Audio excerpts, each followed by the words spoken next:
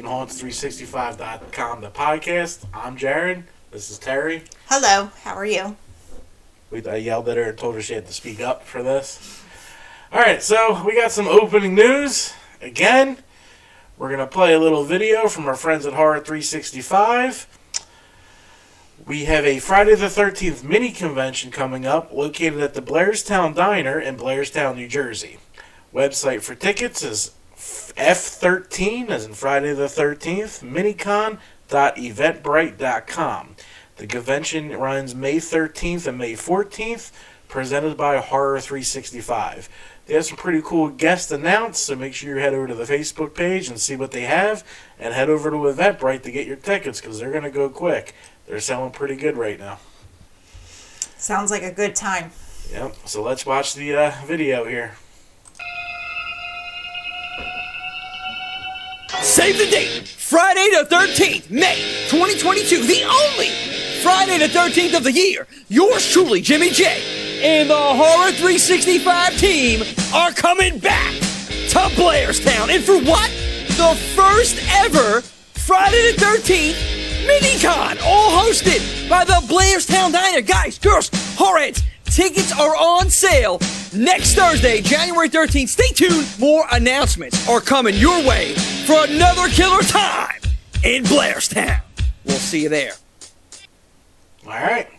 So that's Jimmy from Horror365.com, Jimmy J. Another great commercial. I know we saw it last week, but we got to soup these guys up. Got to sell this out. I wish we were going, but it's our honeymoon. Yes, we're finally taking it. Yep. So we also have more haunt news coming up. Valentine's Day, or Valentine's Sleigh at Brighton Asylum, is February 11th through the 12th. Ticket booth opens at 7:30 and shuts at 9:30. I'd get there early. We've had better success getting right in if you get there early. Yes, definitely. So let's take a look at that ad.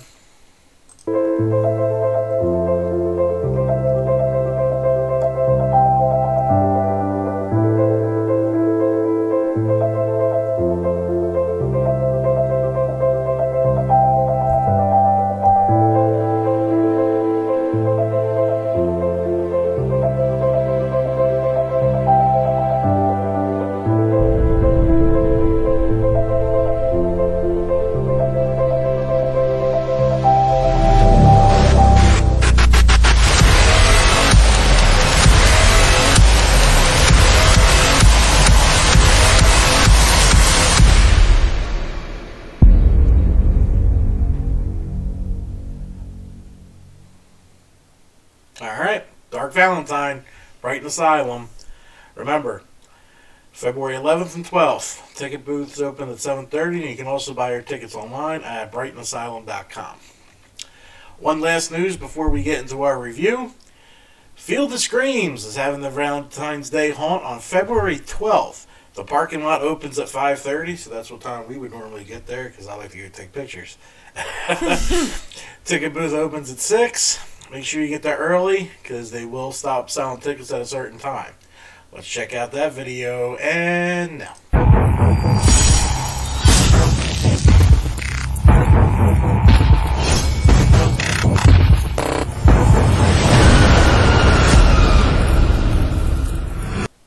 Alright, Field of Screams with their cool little video.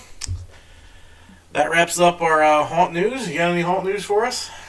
No, but we should try and go to Brighton if we can. It'd be fun to do. Super Bowl weekend, right? Well, it's on Saturday.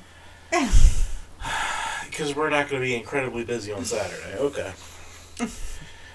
Alright, so, as you can tell by the thumbnail behind us and the thumbnail you clicked, we are going to deep dive into Freddy's Dead, The Final Nightmare. This is where I would show you the trailer, but I did some homework on copyright infringement, and we probably shouldn't show you the trailer anymore. For haunts, we'll be fine. We can play tons of videos and all that. So for the haunt reviews, this will work out a lot better. I probably even shouldn't have this in the JPEG, but it's blocked, so they'll be fine. But the trailer just explains the movie. Yes. I mean, that sounds does. like a Perd Hartley from Parks and Rec, but that's really what it does. So, What are your first thoughts before we go through the plot? It was a good movie. It was a good movie. It was a good movie. All right. So, we'll hop into the plot. Right here. 10 years ago, after the previous film, Freddy Krueger has returned and killed nearly every child and teenager in the town of Springwood, Ohio. The only surviving teenager, John Doe, is confronted by Freddy in a dream. John wakes up just outside the Springwood city limits due to a head injury. He does not remember who he is or why he's there. Just remembers it was a bad place. John was one of my weakest actors. I wasn't a real fan of him. At a shelter for troubled youth, 3 of the residents, Spencer, an affluent stoner who was resisting his dad's attempt to get him to conform, Carlos, a troubled kid who was physically abused by his mother to the point of becoming deaf in one ear, and Tracy, a tough girl who was sexually abused by her father, plot to run away to California. The police find John and take him to the shelter, where he becomes a patient of Dr. Maggie Burroughs. Maggie notices a newspaper clipping from Springwood in John's pocket. To attempt to cure John's amnesia, she plans a road trip to Springwood. An attempt to run away, Tracy, Carlos, and Spencer stow away in the van, but they are discovered when John has a hallucination and almost wrecks the van just outside of Springwood. I don't know if it was a hallucination or a dream, remember? Dream? This is all from Wikipedia, so I like to make fun of their plot. It was definitely a dream. Yeah. Tracy, Spencer, and Carlos try to leave Springwood, but first rest at a nearby abandoned house. The house is 1428 Elm Street, Freddy Krueger's former home. Nancy Thompson's former home. Yes, it was Nancy's. John and Maggie visit the Springwood orphanage and discover that Freddy had a child. John believes he is that child because Freddy allowed him to live. Back on Elm Street, Carlos and Spencer fall asleep and are killed by Freddy. One kill was pretty cool. Well, they were both pretty cool. I like the video game one. I like the ear because Freddy's messing with them. I love when Freddy's picking on people. Even though Spencer's boing and boing it was kind of annoying and not needed. Because they could have just kept it in the video game world. Yes. But they were trying to break that fourth wall. Carlos and Spencer Tracy is almost killed but is awakened by Maggie. John, who went into the dream world with Tracy to try to help Spencer, is still asleep. Maggie and Tracy take John back to the shelter. On their way back, Krueger attacks John in his dream. Before killing John, Krueger reveals that his child is a girl. It's not a boy. He was bad. As John dies, he tells this to Maggie, Tracy, and Maggie return to the shelter, but they find that no one remembers John, Spencer, or Carlos except for Doc, who has learned to control his dreams. Maggie finds her adoption papers and realizes that she is, in fact, Freddy's daughter. Her birth name was Catherine Krueger, but her name was changed to Maggie Burroughs when her father was arrested and subsequently murdered. Doc discovers that Freddy's powers come from the dream demons who continually revive him, and that Freddy can be killed if he is pulled into the real world. Maggie decides that she will be the one to enter Freddy's mind and pull him into the real world. Once in the dream world, she puts on a pair of 3D glasses and enters Freddy's mind. In his mind, she learns that Freddy was teased as a child. Well, I'd be teased too if I was killing hamsters. He was abused by his foster father. Yeah. Inflicted self-abuse as a teenager and murdered his wife. Freddy was given the power to become immortal by fiery demons. Maggie struggles to pull Freddy into the real world, but eventually succeeds.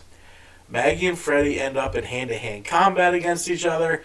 She uses several weapons confiscated from the patients at the shelter. Patients? They're kids in a shelter. How are they patients? Anyway. Enraged by the knowledge of Well, they're her patients because she was... Yeah, that's true. She is a doctor. She is a doctor, and... I don't know. They're just troubled youth. They're not like an insane asylum or anything. No, but still, they're still patients. Okay. We'll keep patience. Enraged by the knowledge of what he has done, Maggie tears off Freddy's clawed glove and stabs him through the stomach with it, embedding the glove's claws into a steel support beam and leaving Freddy suspended above the ground. I'm pretty sure that was made out of wood, but we can continue. Tracy tosses Maggie a pipe bomb, which she throws into Freddy's chest. The three dream demons, unable to revive him in the real world, fly out of Freddy after their pipe bomb kills him.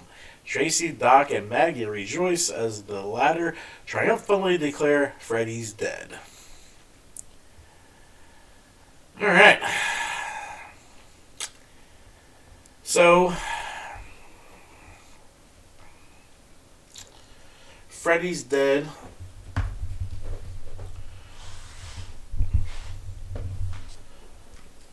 was directed by Rachel Talalay, which you've heard her name through all of these podcasts because she was involved with every movie.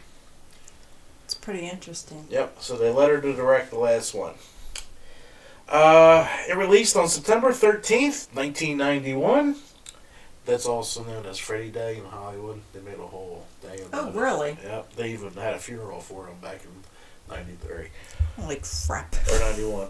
It was 4.9 out of 10 on IMDb, 22% on Rotten Tomatoes, and 39% on Metacritic. So it didn't score that well, but I enjoyed this movie because of the backstory. I was just going to say that. The backstory, how it tied everything in. Yep. So let's go through the cast real quick. Lisa Zane as Maggie Burroughs. Most of you guys will realize that Lisa Zane is the sister of Billy Zane from My Heart Will Go On. Oh, interesting. And The Mummy, yeah. Yes. Yep. Freddy's Dead was Zane's first major film role after acting in supporting parts in several previous films and TV appearances. Cassandra Rachel Friel as young Maggie, the little girl, Catherine Kruger. Robert Englund, Yes. of course, the man, the myth, the legend. Give us a call. I'd love to talk to you. Freddy's Dead was the sixth outing for Englund as the character Freddy Krueger. Krueger's makeup was refined again by John Carl Buechler, returning after an absence from the previous film. Englund would later recall not being as satisfied with the makeup compared to previous film. I'm on the opposite end. I liked his makeup best in this movie. I do too. Toby Sexton as teenage Freddy Krueger. Chase Schrimmer as young Freddy Krueger. Yaphet Kotto, rest in peace, as Doc. By here, he was a veteran of film and television. I really remembered him most in Homicide: Life on the Streets. Leslie Dean as Tracy Swan. Dean had already auditioned for roles in the previous two films and had acted for Robert Englund when he directed 976 Evil the previous year. I saw that once a long time ago, and I remember it being okay. Never saw it. We should revisit it. Never saw it. The character of Tracy was written to be an abuse victim, and during filming of some flashback scenes, Dean herself realized she had repressed memory of similar abuse. That would suck. Come up with repressed when you're on set. Yes. Oh, terrible. She would later quit acting and become the lead singer of the rock group Scary Cherry and the Bang Bang. Can't say I've heard any of them. Never heard of them either. Sean Greenblatt as John Doe. Director Rachel Talalay recalled in the 2010 documentary Never Sleep Again that the role of John Doe was the hardest to cast. Well, she fucked it up. I'll be honest. He was terrible. Because everyone else was good.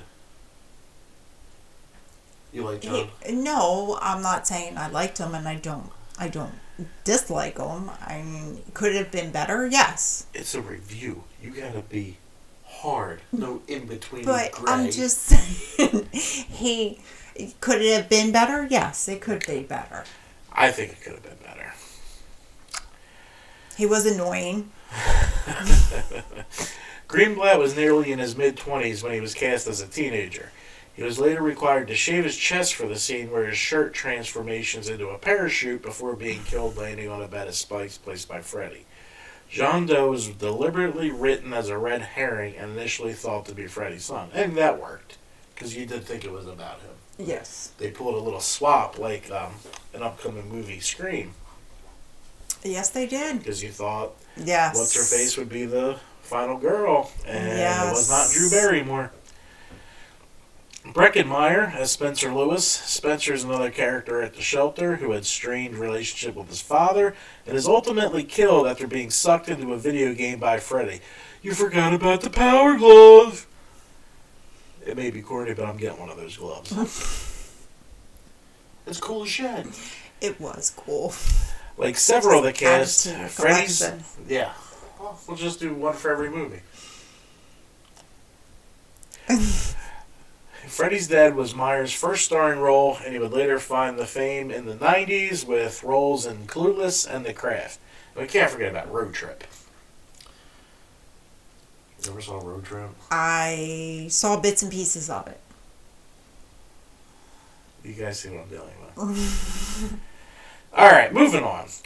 Ricky Dean Logan as Carlos Rodriguez, along with Tracy and Spencer. Carlos is keen to escape the shelter and wears a hearing aid after abuse from his mother, rendering him part deaf. Carlos is killed after Freddy restores his hearing and makes it ultra sensitive to noise before scraping his claws on a blackboard, causing his head to explode. That gives me chills. Ricky Dean Logan originally auditioned for John Doe, yet later realized he was better suited for the role of Carlos. Lindsay Fields played Loretta Kruger, Freddy's wife. Johnny Depp had a cameo. He was the guy in the TV talking about, this is your brain on drugs. Yes, like that commercial. Deb had worked with director Talalay in the previous year on John Waters' Crybaby and made a cameo as part of a fake anti-drug message with Spencer sees why he's smoking the marijuanas. Tom Arnold had a cameo as a childless man next to Roseanne Barr, who had a cameo. Alex Cooper had a cameo. Well, I think it was more than a cameo because he played Freddy's adopted dad. Yes. Yeah. Eleanor Donahue as the orphanage woman, and again, Robert Shea as the ticket seller. This time, he actually had a line. Yes, he did talk. Yeah. He did pretty good, too. I was happy with it. Alright, do we want to do our scores before we get into development? Sure. Let's do it. Alright, let's get to our scores. For the cast, I am giving it 4 stars. Because everyone really held up except for John Doe. There was times I didn't really like Breckenmeyer either. But, I mean, Robert did good. Did great. It's the funniest Freddy there is. It's one of my favorite Freddys. Yeah. Yeah. Alright. Fear factor. We're going to 3. It had a couple quick jump scares that could get the normal person. It was more funny than scary. But still, I mean, the part with... One of my favorite parts was the one with Tracy and her dad. That was enough to jump this up to 3 because it's a fucked up situation. And to bring that back in a dream nightmare. Yes. Plot, I'm going to go 5 stars. It all made sense. It tied it all together. That was a good way to bring Freddy back. I mean, the dream demons, whatever. You had to explain how he could get in the dream somehow. Exactly. And I liked how they did it. I think we were good on that. Yep. Score, only a 4. This didn't rock out. It had the best opening I've ever seen out of a Nightmare on Elm Street movie. I wish I could show you, but we don't want to be demonetized already. But it's a kick-ass song by the Goo Goo Dolls. There's 2 red quotes, one from Edgar Allan Poe and one from Freddy Krueger. So if you have the DVD or if it's still on HBO, just stream it because it's really good. Special effects, I'm going to go with 4. A lot of good stuff in here. Except when Spencer falls into that hole and he's doing the boing, boing, boing, boing. Like, there's no need for that. Yeah, I thought that part was funny, and I actually laughed, and I still laughed every time I see it. I know. It could have easily just been kept in the video game, and that was good enough. Alright, overall, the math brings us to a 4. 4 overall for Freddy's Dead, The Final Nightmare. Yes. That's correct. Let's get into development before we go over our 3 favorite scenes here. Alright, so development. The previous 5 installments of the Nightmare on Elm Street franchise had considerably helped the finances of New Line Cinema that had earned the nickname The House That Freddy Built. But the studio had also begun to develop other franchises. For example, Critters, and by 1990, Teenage Mutant Ninja Turtles, which is still the highest grossing independent movie ever made. Because that movie kicked ass and I still watch it. Yes, me too. Bob Shea recalled in the Never Sleep Again documentary in 2010 that frankly, it was time to move on and we had other projects we wanted to focus on. The decision was made to make the 6th entry the final film in the Nightmare on Elm Street series. Director Rachel Talalay had produced most of the previous installments and was keen to helm the 6th film as the director. She also had a number of ideas that would help refresh the series, including not calling the title Nightmare on Elm Street Part 6 and incorporating more humor into this entry, which she felt was lacking from the previous film. And it was, because it was too gothic. It was too gothic for him to have his one-liners. So this added the comedy to it, made the one-liners work better. Exactly. Yeah. The production of Freddy's Dead coincided with the original airing of Twin Peaks, which was later acknowledged as an influence on the film with its more surreal, humorous aspects. Elements of this can be seen throughout the film, including Freddy using a version of the Nintendo Power Glove to control Spencer's character and dragging a bed of spikes to impale John Doe in a manner reminiscent of a Hanna-Barbera cartoon. Yes, because he reminds me of the Roadrunner when he's pushing out that. Yeah. And then you have the Wizard of Oz. They had a lot of funny stuff. But I'll tell you what, Freddy's Power Glove worked a hell of a lot better than Nintendo's. That thing never fucking worked. Can't say I played it. In the original script, 15-year-old Jacob Johnson, son of the previous installment's main character Alice, is the major character. Oh, that could have been interesting. And many of the Dream Warriors from A Nightmare on Elm Street 3, Dream Warriors, return to aid Jacob in defeating Freddy after he kills Alice. Ah, son comes back for revenge. That would have been really cool. This idea was later discarded. Peter Jackson, who wrote King Kong, Lord of the Rings, well, didn't write it, but directed, also wrote a screenplay that was not used. His story was about teenagers who did not see Freddy as a threat and took sleeping pills to enter Freddy's world to fuck with him. Jackson's script also included a police officer put into a comatose state to permanently be in Freddy's realm. Oh, weird. Yeah, I don't think that would have been... No. John Carl Buechler was the chief special makeup artist effects artist for the film, returning to the series after serving the same role in A Nightmare on Elm Street 4, The Dream Master. He also contributed to the film's 3D Freddy Vision climax. Now, I watched this 3D in the theaters. I didn't see shit. I have the DVD with the 3D glasses. Couldn't see shit. So I don't know. That's why they were doing weird shit with the weapons when they were handing it to Maggie to try and show. 3D needs to just stop. It tried in the 80s, it tried in the 90s, it tried in the 2000s, and it tried in the 2010s. And it's still doing it. Right. Like, the last thing we heard was the Transformers movie, which looked cool in 3D, but then they just stopped because it doesn't make any money. Just stop with the fucking 3D. The last 10 minutes of the film are in 3D. To cue the audience to put on their 3D glasses, which I actually have a set of the original with the house party coupon still on it. Those are hard to come by. It still has the coupon on it. Yes, I know. You were there when I found it. Yes. Maggie is seen to put on her 3D glasses in the film. The effect was eliminated for the VHS and television release, with the exception of the UK and French rental version and the US Laserdisc version. The DVD box set released in '99 reinstated the 3D effect and included 2 pairs of 3D glasses and Never Sleep Again. I believe I still have them in that box. You probably do. Rachel Talalay revealed that whilst the film was being processed in 3D, the lab developing the print accidentally sent them a 2-second clip from the then unreleased Terminator 2 Judgment Day. Oh my lord. Editing. Unlike its predecessor, there was relatively little editing of violence sequences as mandated by the MPAA. In the 2010 documentary, Never Sleep Again, director Rachel Talalay noted that the original cut of the film was long, and as a result, several sequences were removed or significantly shortened. They took 47 minutes out of that film? That would be a long-ass film. That put it right about 2 hours and 37 minutes. It's a long movie. That is a long movie. But I would have been alright. It's like a Marvel movie. Yeah, well, the new Batman's pushing 3 hours, I hear. It's alright.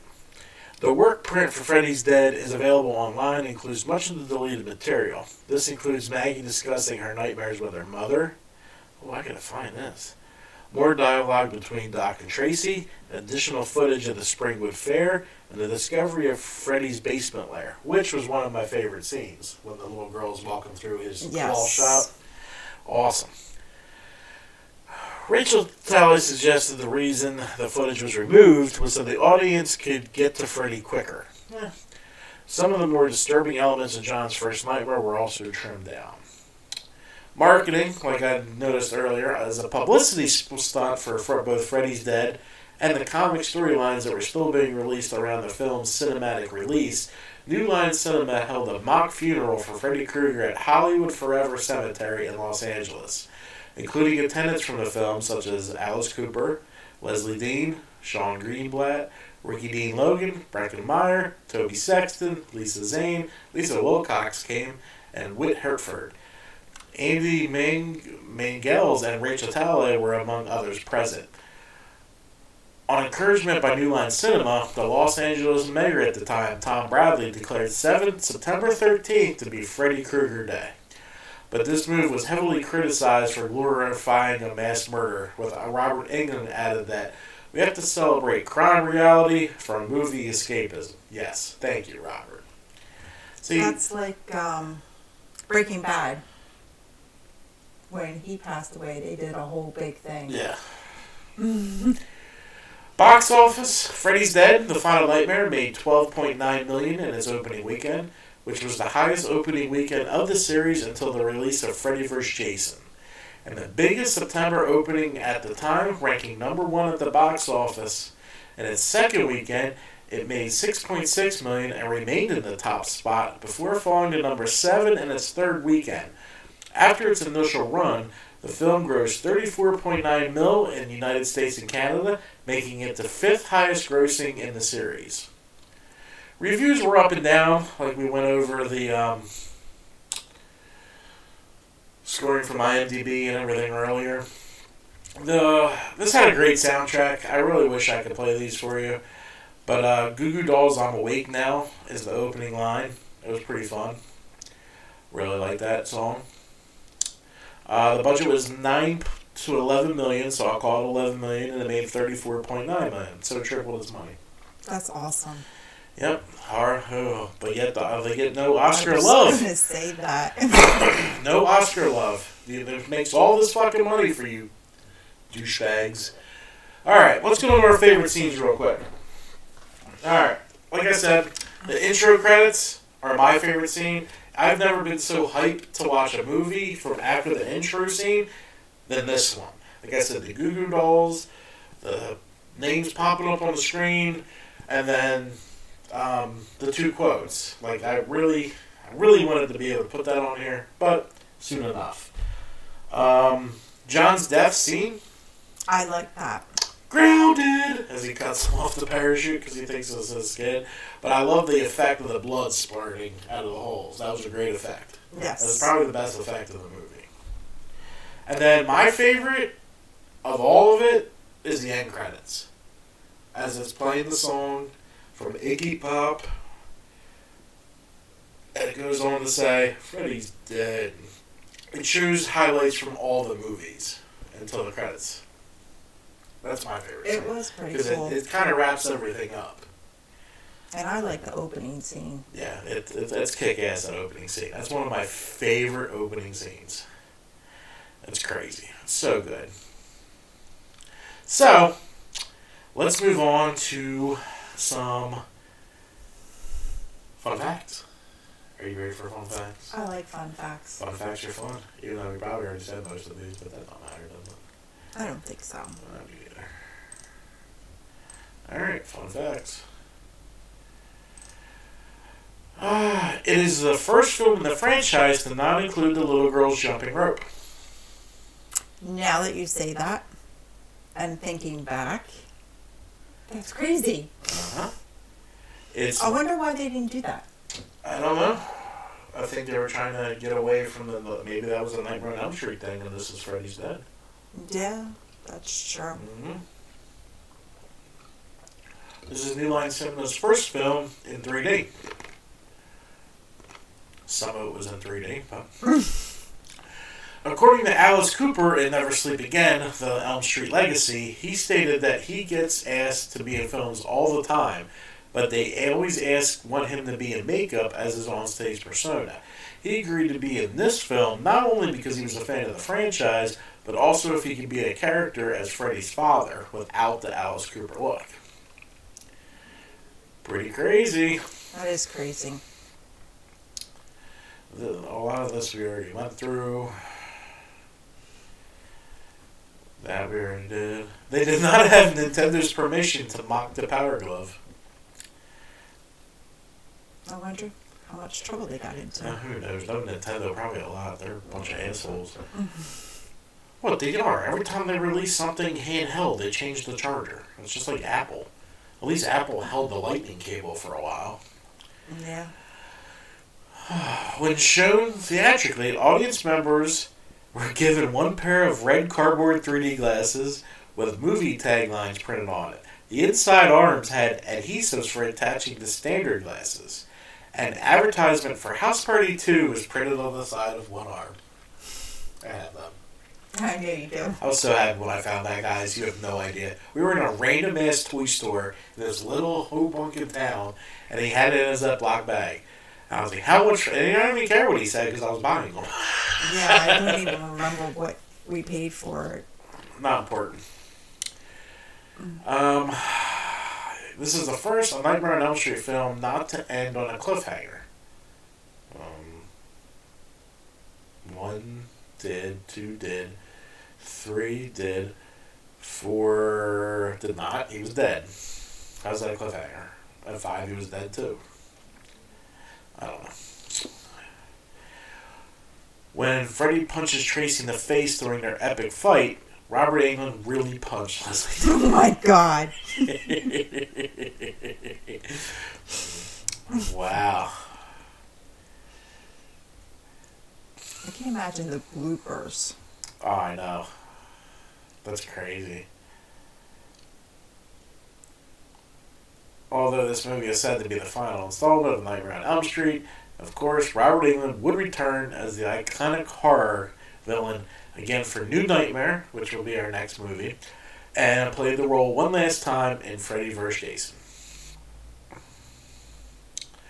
Alice Cooper, who has the uncredited role as Freddy's father, previously co-wrote and performed the theme song for Friday the 13th, Part 6, Jason Lives. Both that film and this film are the 6 films in their respective franchise. Yeah, he sang Man Behind the Mask, I believe. I think that was the name of that song. I don't remember. Can't quote me on that. Don't remember either. The director Rachel Talalay got really sick toward the end of the filming schedule. They couldn't delay production to wait for her recovery. According to Sean Greenblatt, Aaron Warner actually directed the last several hours of filming the movie, including the final scene between Freddy and John Doe. I'm sure she was pissed about that.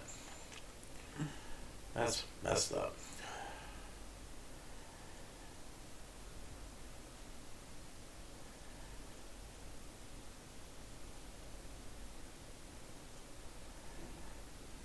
Rachel Talalay is the only woman to direct a film in the Nightmare on Elm Street franchise. The video game system that Freddy Krueger plays is similar to the NES, which featured the Nightmare on Elm Street video game. That's true. The game was hard, made no sense. It did.